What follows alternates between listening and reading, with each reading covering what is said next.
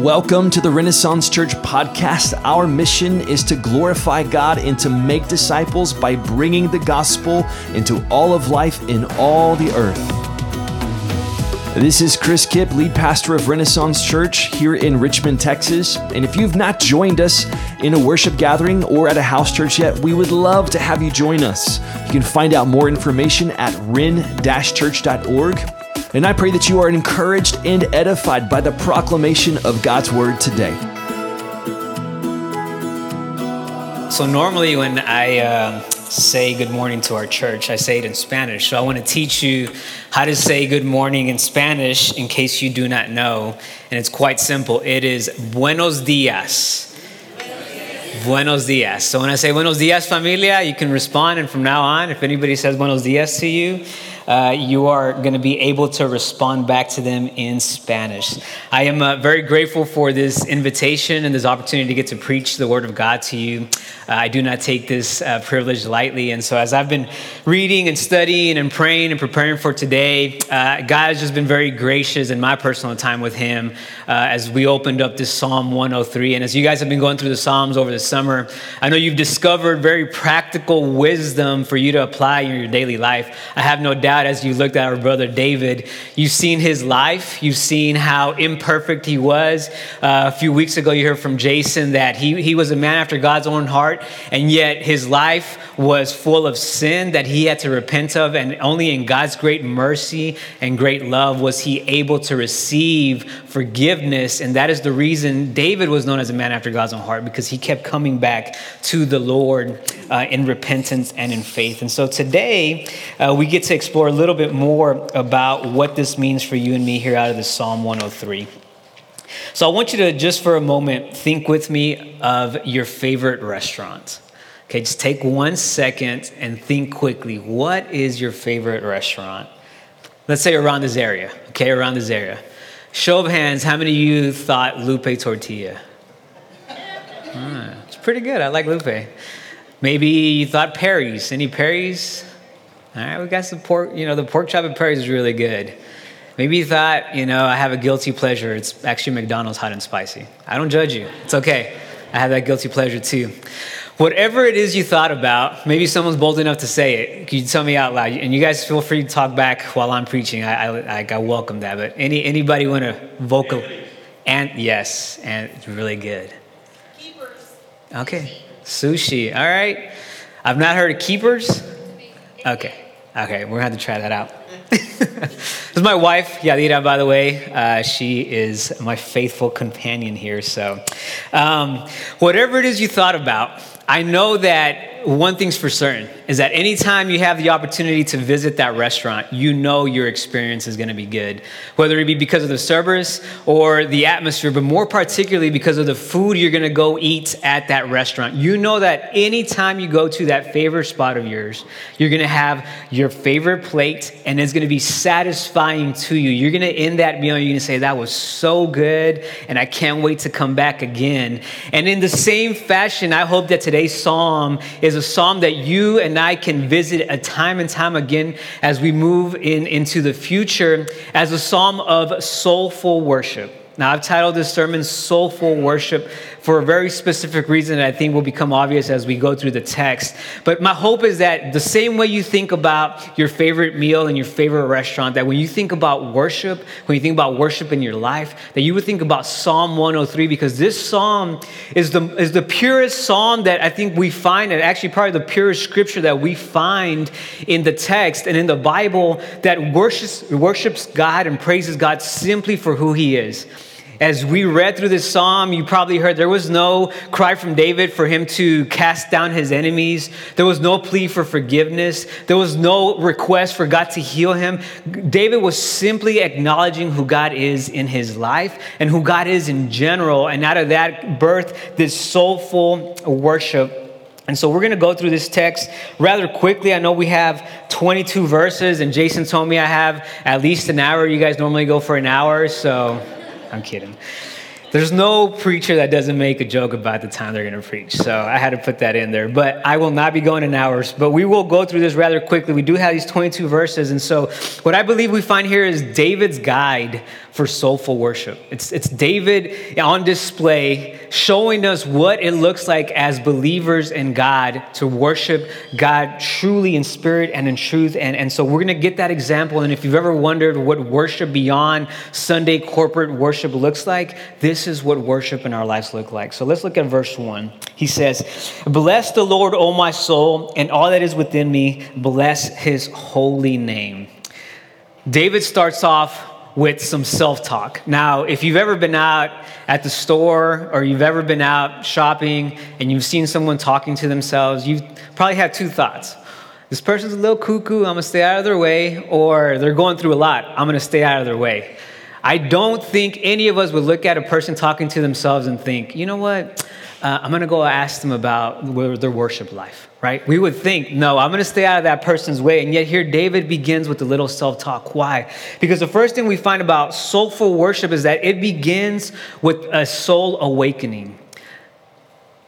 Soulful worship begins with a soul awakening. What do I mean by this? David says, "Bless the Lord, O my soul." He's talking to himself. Right? He's calling out to the deepest parts of himself, to his soul, the place that has the will, that has emotions, that has a drive, that has his feelings. He's telling himself, okay, it's time to wake up, soul, because it's so easy for us to be distracted. This is our daily lives. We are inundated with different images, different struggles, different things that happen in our daily lives. And so David was no foreigner to that experience. In fact, he's the first one that shows us what it looks like to have a very regular life that requires us to continue to come back to the Lord. And the first thing he has to say is, bless the Lord. He's not saying, Lord, bless me. He's saying, bless the Lord. So we have to understand what the word bless here means, and it's quite simple. Actually, the translation at times means kneeling before God. And so he's taking this term here and he's saying, hey, my soul, myself, you need to honor the Lord. You need to recognize God for who he is. And he says, bless the Lord of my soul, the deepest parts of me. And in case that's not enough, all that is within me, bless his holy name. In case I forgot something, everything that's in me, bless his holy name. My wife and I have had the opportunity to be married 3 years now. We just hit 3 years this past month. And we moved into a house a couple of years ago, and first-time homeowners. We're learning a lot of things that you guys probably are already experts at. And a few months in, she asked me to clean the windows. And I thought, it does not take rocket science to clean the windows in the house. So I go outside, grab a squeegee and some soap, and I just go outside and clean all the windows on the outside, come back in, open me a Waterloo. I'm kind of relaxing, and she comes and she says, hey, did you finish the windows? So they're done, and they're perfect. She goes, all right, well, let's go look at them together. I was like, all right, let's go look at them. Really proud of my work. I'm ready to show off what I've done. And we don't go to the outside. We stay in the inside of the house. And she goes, so you see these blinds? And runs her finger through the blinds. And what does she find? Full of dust. You see, in my mind, I'd cleaned the windows because I'd gone on the outside and brushed them down. But I'd forgotten that there's like two sides to the window, right? And so when she's asking me to clean the windows, she's saying, hey, I need you to take care of the inside as well. And this is a simple idea and analogy, but it's kind of what I think is happening here with David. It's that we have this corporate worship that you and I come and we pray and we sing and we listen to the word. And David's saying, but we need to go a little bit deeper. We need to go to the inside parts of ourselves, to the deepest parts of ourselves. And we need to awaken ourselves to worship the one and only true God. And he acknowledges who God is, and he says to the holy God, bless his holy name, because the starting point for our worship is not our need, it's not even the blessings that we've received, it's simply God's holiness. It is that he is far removed from anything we could ever imagine. He's so much greater than that. And that alone is reason enough to worship him. And David is telling himself, hey, I have to awaken to this reality because I am distracted. I'm thinking about other things. Even as we worship today, or maybe even now you're thinking, what am I going to have for lunch? Because these thoughts are in our heads and they're constantly distracting us. And David is having to call himself and say, hey, soul, it's time to awaken. It's time to worship the Lord. So soulful worship begins with soul awakening. And then he moves on to verse 2. Bless the Lord, O my soul, and forget not all his benefits. I'll take a quick pause there. He has to remind himself not to forget. How many of you guys forget things throughout the week? I know we all do, right? Like there are things you mean to do, and there's the reasons we have to-do lists on our phones, and maybe you have a tablet that you carry with you or a notepad. Like, there's a reason why we have these things, because some of the most important things are so easy to forget because they become mundane to us. And we're about to see what David is asking himself to remember, but he is saying, don't forget all his benefits because it's so easy for us to forget. And what is it that we're forgetting? Well, let me take you back to a scripture in Deuteronomy. Deuteronomy 6. If you have your Bible, you can turn with me. If you have your app, just go there with me. Deuteronomy 6.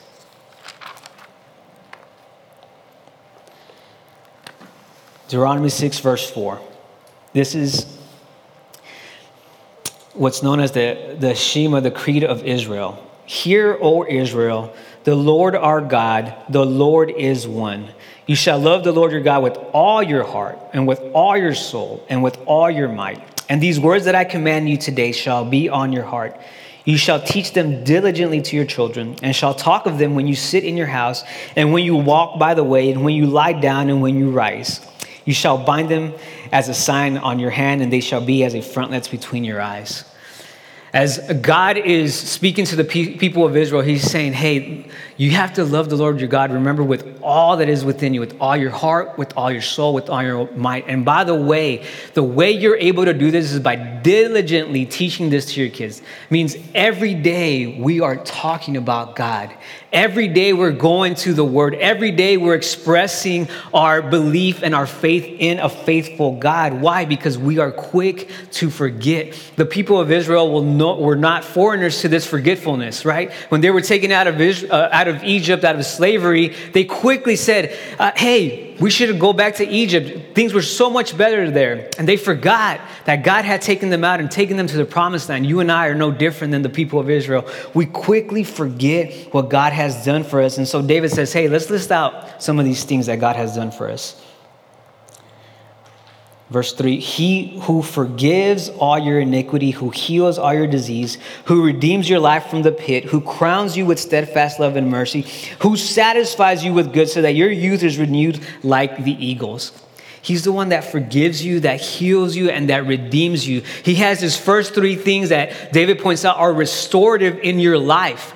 Now, if you've been walking with Christ for a while now, sometimes it's easy to forget the starting point. And for David, the starting point was, he who forgives all your iniquity. He who forgives all your iniquity. You see, the starting point for all of our praise is God's holiness. And out of his holiness, he shows us that we are sinful, that we are so far from his perfect holiness. And yet he loves us enough that he's forgiven our sins. But that becomes mundane to us at times. We forget what God has brought us from. The Colossians 1 would say he's taken us out of the dominion of darkness and transferred us into the kingdom of his beloved Son, in whom we have redemption, the forgiveness of sins. These are the good news. This is the good news of the gospel, that this holy God would come down and he would forgive you, and he would forgive me, and he would bring us into a right relationship with God. And this is the gospel-centered life that I'm sure you've heard of time and time again here at the church. That as we walk in Christ, the gospel is not just the front door to Christianity. It is not just the opportunity for us to hear about God and believe, and then that's it, we're Christian. No, the gospel-centered life is that as we journey with God every day, we become increasingly aware of his holiness, how great he is, how amazing, how other he is, and we become increasingly aware of our depravity, of our need for him. And this gap becomes so big in our lives that we see the cross as the only thing that unites us to this holy God. And that's why the gospel is such good news for you and for me every single day, that we would get to see this holy God, our total depravity and iniquity, and the cross, the beautiful gift of the gospel that brings us to God is Christ's sacrifice on that cross. And so David is saying, even before Christ, don't forget his greatest gift so far to me is that he would forgive my iniquities and he heals all your diseases. And we might say, well, forgiving all of our sins, that's a total thing that God does for us. So is it possible that he's going to heal all of our diseases? The answer is yes. And it comes in multiple ways. You see, we know that in this flesh and in this body, we will eventually die on this earth, right? We know that the body is decaying, and yet we get sick and we pray for healing. And the Lord is merciful, and in his great sovereignty, he heals us at times. But David's also talking about a deeper healing that happens here. That's the healing that happens at the soul level. Remember, we're talking about soulful worship at the deepest parts of yourself. What kind of healing happens at the deepest parts of yourself? You see, the product of sin comes from the root of disbelief. That's the greatest sin that we can have, is disbelief. And really at the core of most of our sins is a disbelief. It's a disbelief that God is not who he says he is, that God is not going to do what he said he's going to do, that God is not as near. And so instead we come to our own ways to figure out how to do life, to get the things that we want. Some root idols that we find that are easy for us to see are power, control, comfort, approval. These are some big idols in our lives that many times we succumb to, because these are the things that we try to use to control our lives, to get the things that we want out of life, to get the American dream, to get that suburban perfect life, the 2.5 kids, the beautiful white picket fence, the land that you want, whatever it is you're dreaming about that you think will satisfy you. These are all the things that we use to try to feed ourselves satisfaction that really we only find in God. And we're about to see this in a second. But God is saying these are the diseases of the soul. That from Adam and Eve, we've been fighting our flesh. We've been fighting to truly believe God is who he says he is. And David is saying the Lord heals that from you. And as we submit to him, as we repent of this disbelief, God is faithful to heal our souls. And he redeems our life from the pit. That he buys us back and wins us back from destruction. That we know one day all things will be made right. And we will live in a perfect eternity with God, reigning with God. That he is the one that takes us out of that pit. And so he restores and redeems us in this first section. And the second set of benefits that he presents to us, he says, he crowns you with steadfast love and mercy. Have you ever thought about that? That God crowns you. He says you're a royal son and a royal daughter, and he crowns you with steadfast love. Now, this word for steadfast love in the Hebrew is one of my favorite words, and I try to stay away from like these technical terms and the Hebrew, because I know sometimes they're just distracting, but it's just too good for me not to share with you. And the word is hesed. I want you to say that with me. Hesed. Hesed. That's the Hebrew word. If you're not spitting, you're not saying it correctly. Okay? That's how the Hebrew works. I'm kidding. I don't know how the Hebrew works. But hesed is God's steadfast love for you and for me. And we're going to come back to that in 1 second. But just keep that in mind. You've heard this repeated multiple times in here in this chapter. God's steadfast love and mercy. He crowns you. The word here is that he surrounds you with his steadfast love and his mercy, that despite our sinfulness, despite our disbelief, despite us turning away from God, despite all the things that day to day we do, that even this morning we've already done, he crowns you with his steadfast love and his mercy. He satisfies you with good, with himself. Remember all these idols that we have, all these things that we pursue? This is the irony of those things. And I will tell you firsthand, things and goals that I've set for my life, good things. Okay, good things that I've set for my life, but that I've made them ultimate things, that I've made them idols in my life. When I've acquired them, when I've accomplished them, they've not satisfied me the way I wanted them to satisfy me. Whether it be education, whether it be a career, whether it be finances, whether it be relationships, whatever you can fill in this category, you probably can attest as well that no matter what it is, you want it. You get it, and then it's not as satisfying as you think it is. But David is saying that's because our soul was created for a deeper satisfaction. And that satisfaction is only found in God. He crowns you with steadfast love, satisfies you with good, so that your youth is renewed like the eagles. He crowns you, he satisfies you, and then he renews you. I'm no foreigner to the daily struggle that you and I face. I know we come here, we worship, we praise, and we're full of joy as we walk out, and then we wake up Monday morning back to whatever reality you have. And maybe that's a personal struggle you have at home. Maybe that's figuring out how to parent well. Maybe that's figuring out, Lord, am I going to be single my whole life? Lord, is this marriage really going to be this hard forever? Lord, am I not going to have kids? Whatever those struggles are, I understand understand they're very present and they're very real. And so how can you navigate those struggles, if not by renewing your strength like eagles? And that renewal of the strength happens as we worship God.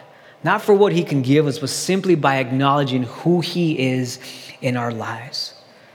And so soulful worship is this awakening to the Spirit, but it's also this remembrance of the personal experience we have with God. It's this remembrance of the personal experience we have with God. Maybe we've forgotten that God has saved us. He's brought us out of darkness into light. We've forgotten. And as we look back, maybe your application this week is quite as simple as this. Do what David did. Take a pen, take some paper, and just sit out this week and write out all the things you can remember God's done for you in your life. And I can guarantee that you'll have many things to thank the Lord for just by doing something as practical as what David did, listing out all the benefits that we have from the Lord. So we move on to the next verse, 6. The Lord works righteousness and justice for all who are oppressed. He made known his ways to Moses, his acts to the people of Israel. The Lord is merciful and gracious, slow to anger, and abounding in steadfast love. He will not always chide, nor will he keep his anger forever. He does not deal with us according to our sins, nor repay us according to our iniquities. Now remember my favorite word, hesed? I'm about to show you why it's my favorite word. So I want you to turn with me because I want you to see where David is getting these words from. I want you to turn back with me to Exodus 34. And this will be the last time I ask you to turn with me, I promise. Exodus 34.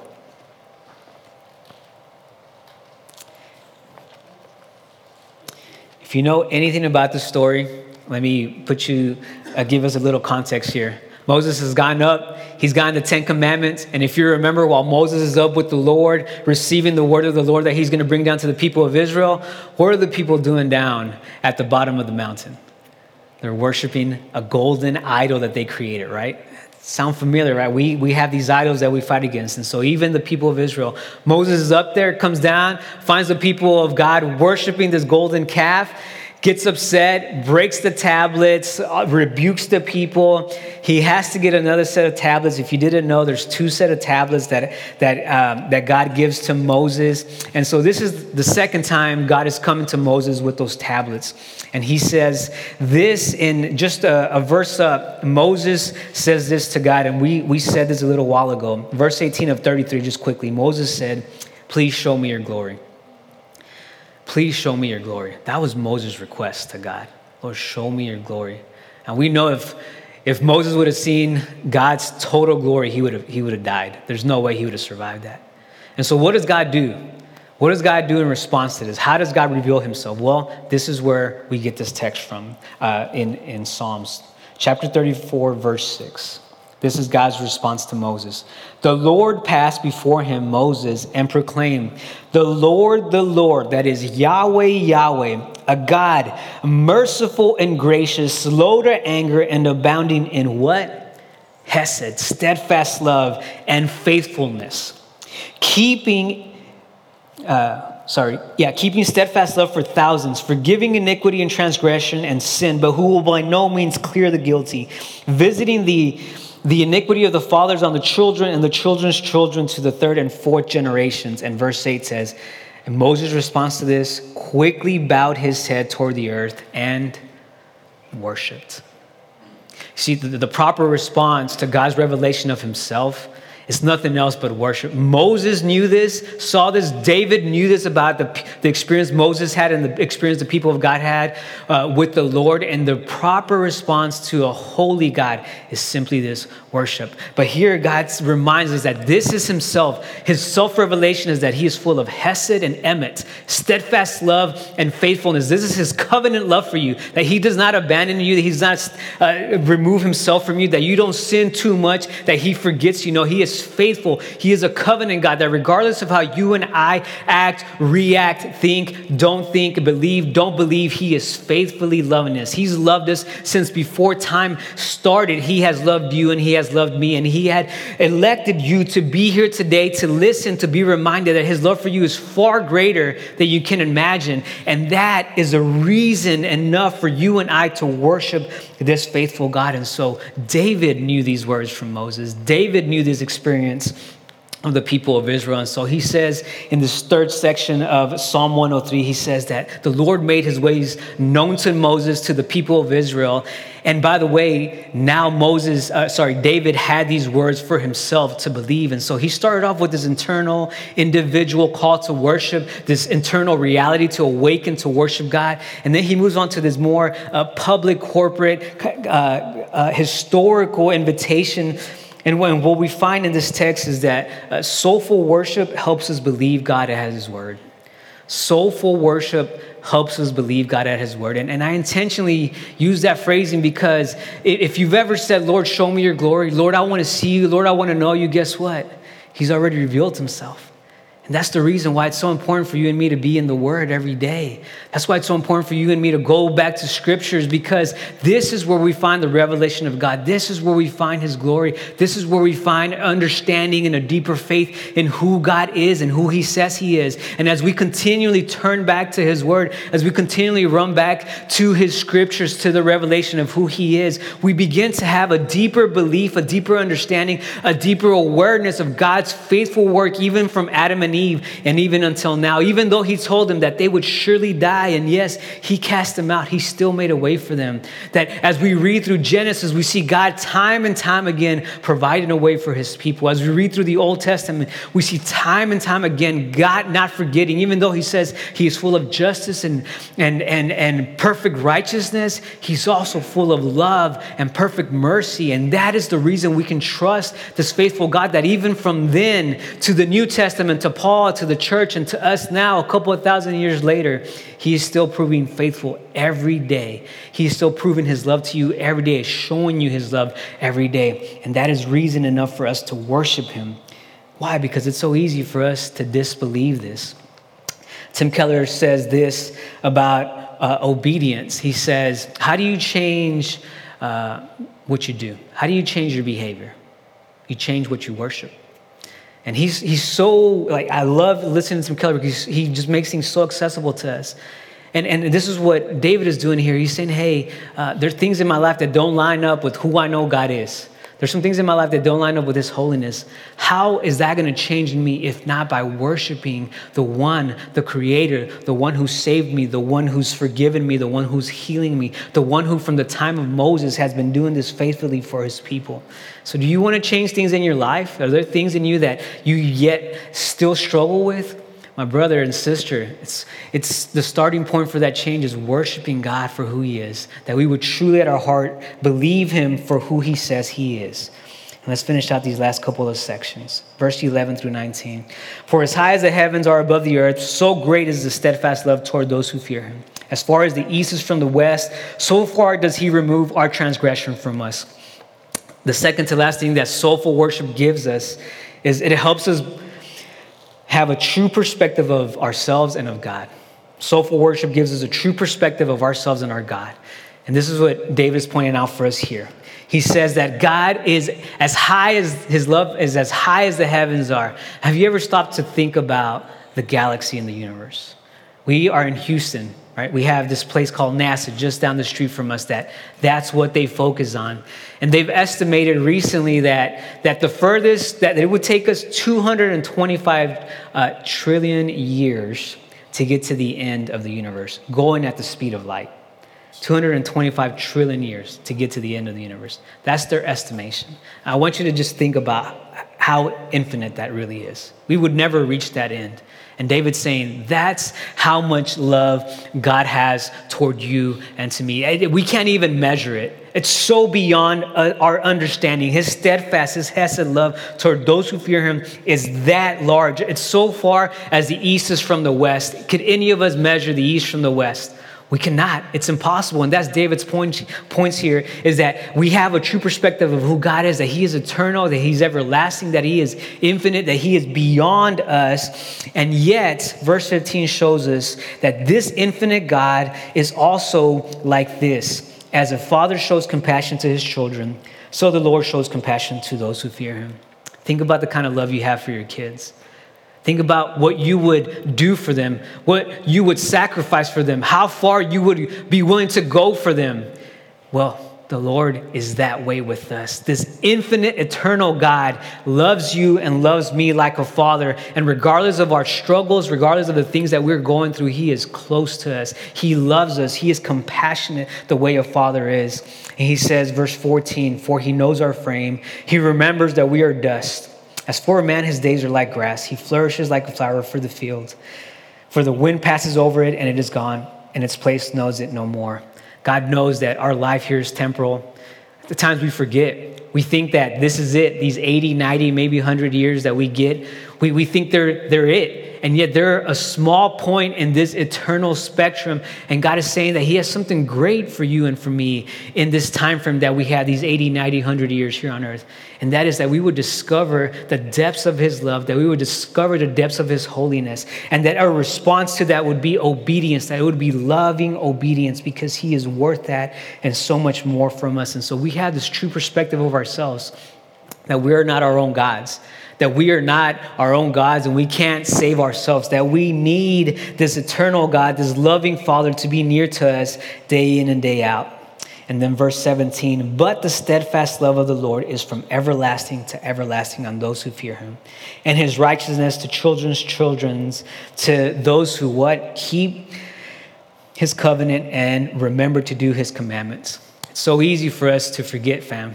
That's why David yet again has to remind himself, not just to not forget God's benefits, but now he has to remind himself, hey, remember to keep his commandments. Remember that he is worth keeping these commandments. There's a reason why he's given us these commandments. This is for our good and for his glory. And so my proper response to this infinite, everlasting, loving, faithful, covenant-keeping God is simply loving obedience and surrender and total worship to him. Why? Verse 19, the Lord has established his throne in the heavens and his kingdom rules over all. He is sovereign. He is completely in control. When we forget that, we try to step into the driver's seat and take control ourselves. But David has to remind himself, the Lord is king over all. He has established his dominion over everything. And so I can trust that my life is safe and secure in my Father who is king over everything. So soulful worship gives us true perspective of self of God. And finally, we'll land here in these last three verses. Verse 20, bless the Lord, all you his angels, you mighty ones to do his word, obeying the voice of his word. Bless the Lord, all his hosts, his ministers who do his will. Bless the Lord, all his works in all places of his dominion. Bless the Lord, all my soul. We've seen this crescendo from the self, from the internal, bless the Lord, to this corporate, hey, let us not forget what the Lord has done. And now he is not saying, that's not enough. This holy God is so great. This holy God is so infinite, so everlasting, so amazing that it's not just enough for me to worship. It's not just enough for us to worship. Now he's pleading with all of creation. He is pleading with the angels who were created to worship God daily. He's saying, hey, y'all keep doing what you're doing because the Lord is worthy of that. And then he says, all of creation screams of God's glory. And now he's inviting all of creation to worship him. And you'll find this in Psalm 148, where he literally invites the sun, the moon, the stars, the creatures in the seas, the creatures on land. He invites everything to worship this living God because God is worth it. And as if that's not enough, he says here at the very end, all you hosts, his ministers who do his will. That's you and that's me. He's pointing to you and to me, and he's saying, hey, let's not forget this great, eternal, everlasting, faithful, loving Father that we have. Let us worship him. And the final thing we find in these verses is that soulful worship is invitational. Soulful worship is invitational. You see, as you live this gospel-centered life, as you allow the gospel to inform your life, to repent of the disbelief that you have so that you can turn to a holy God, as you do these things, as you share the gospel with your neighbors, with your friends, with your co-workers, with your family that don't yet know Christ, they're also needing to see you and I celebrate, rejoice. They're needing to see us truly be alive because of what God has done for us. And so maybe your application point this week is quite simple. Maybe you're going to write down some of the things that God has done for you. But maybe it's simply sharing that list with a friend here in this room, in your neighborhood.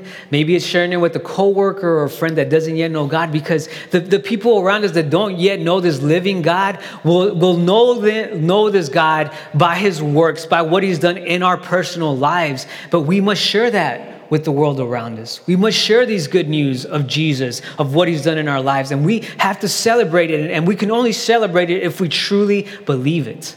But if we've forgotten, then we have to turn our souls, we have to awaken our souls back to this faithful and soulful worship that David is showing us is a possibility in our daily life. I remember back when Yeti cups first came out. I bought one. It was a $40 cup, and it was the most I had ever spent on a cup. And I was so excited about it because it kept ice for 48 hours. Like, when would I ever need to keep ice for 48 hours in a cup, right? But I carry this Yeti cup around with me, and everywhere I went, people would make fun of me because they thought I was marketing and I was getting paid by Yeti, because I'd tell everybody, y'all got to get this cup. This cup is so good. You don't even know what you're missing in life. You need this cup in your life. And I always think back to that because it was so easy for me to talk about this Yeti cup and all the amazing things it did and how it kept my drink cool and how it kept ice for 48 hours. Something as simple and silly as this cup was so easy for me to carry everywhere I went and tell everybody around me, because I was so excited, so overjoyed of the things that it could do. How much more will I not share the gospel, the good news of Jesus and what he's done in my life with the world around me? It should be so natural for me to share that with people because I am seeing him work in my life every single day.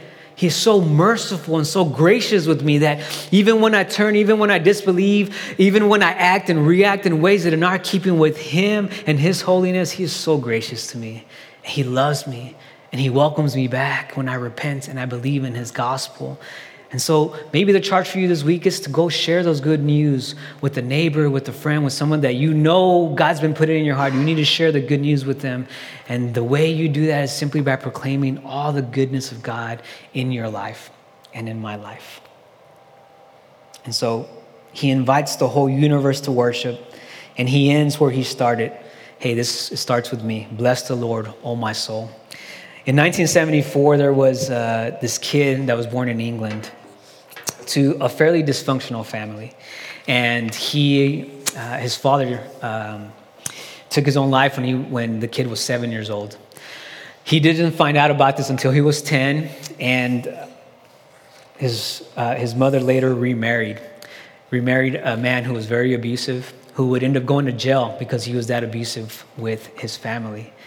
And this young boy becomes a young adult, ends up in a mission gathering in England, and hears the gospel and comes to faith. And this young man is pretty gifted musically and lyrically, and years later comes across Psalm 103. And from there, he writes a song that you and I sing, and it's called 10,000 Reasons. See, this young man knew the soulful worship, knew where God had taken him from. And he took David's guide for soulful worship. And this has been happening for many generations, by the way. This Psalm 103 has been that steadying anchor for what true worship looks like in you and in me in our daily lives. So I just pray that as we walk out of here, as we sing and take communion, that you would think about ways you could take this psalm, and that in your daily life, you would truly turn back to God, and that you and I would worship him because he deserves it. He deserves that and so much more.